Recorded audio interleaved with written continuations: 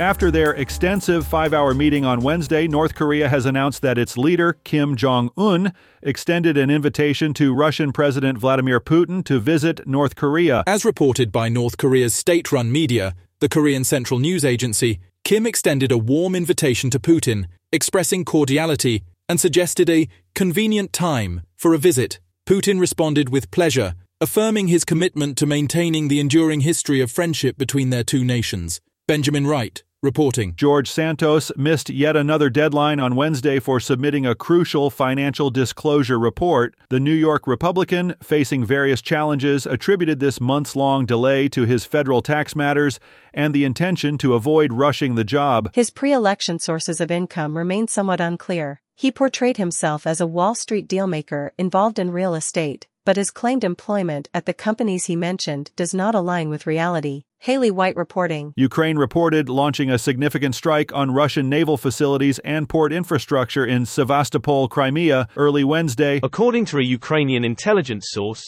the attack inflicted such severe damage on a large vessel and a submarine that they are probably irreparable. Moscow confirmed the strike on Crimea, a region annexed by Russia in 2014, underscoring Kyiv's expanding missile capabilities as Russia persists in remote bombardments of Ukraine through long-range missiles and assault drones. Harry Michaels reporting. Coastal New England faces Hurricane Lee threat with watches, issued as Hurricane Lee poses a looming threat to both coastal New England and Atlantic Canada. The National Hurricane Center issued a statement stating, "There's potential for hurricane conditions, significant rainfall, and coastal flooding in eastern Maine on Saturday. Consequently, a hurricane watch has been declared for this area." Additionally, the center has cautioned about the potential for life-threatening storm surge flooding in southeastern Massachusetts. Lawrence Keller reporting.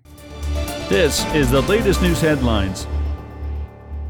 In August, U.S. consumer prices saw their most substantial increase in 14 months, driven by a surge in gasoline costs. This mixed assessment, reported by the Labor Department on Wednesday, comes just a week before the Fed's policy meeting. It follows earlier data this month, indicating a moderation in labor market conditions during August. Nevertheless, economists anticipate that the U.S. Central Bank will likely signal another rate hike later this year, citing the persistence of services inflation. Kyle Norris reporting. Mitt Romney announces his decision against pursuing re-election to the Senate for a second term. In a video statement, Romney delineated a spectrum of issues he deemed as pivotal, such as the escalating national debt and the climate crisis, emphasizing that neither President Biden nor former President Trump is effectively guiding their respective parties to address these challenges. Romney, a long-standing exception within the Republican Party, has consistently voiced his criticism of Trump. Kevin Sanders reporting. Lawyers representing Hunter Biden initiated a lawsuit against a former Trump White House aide,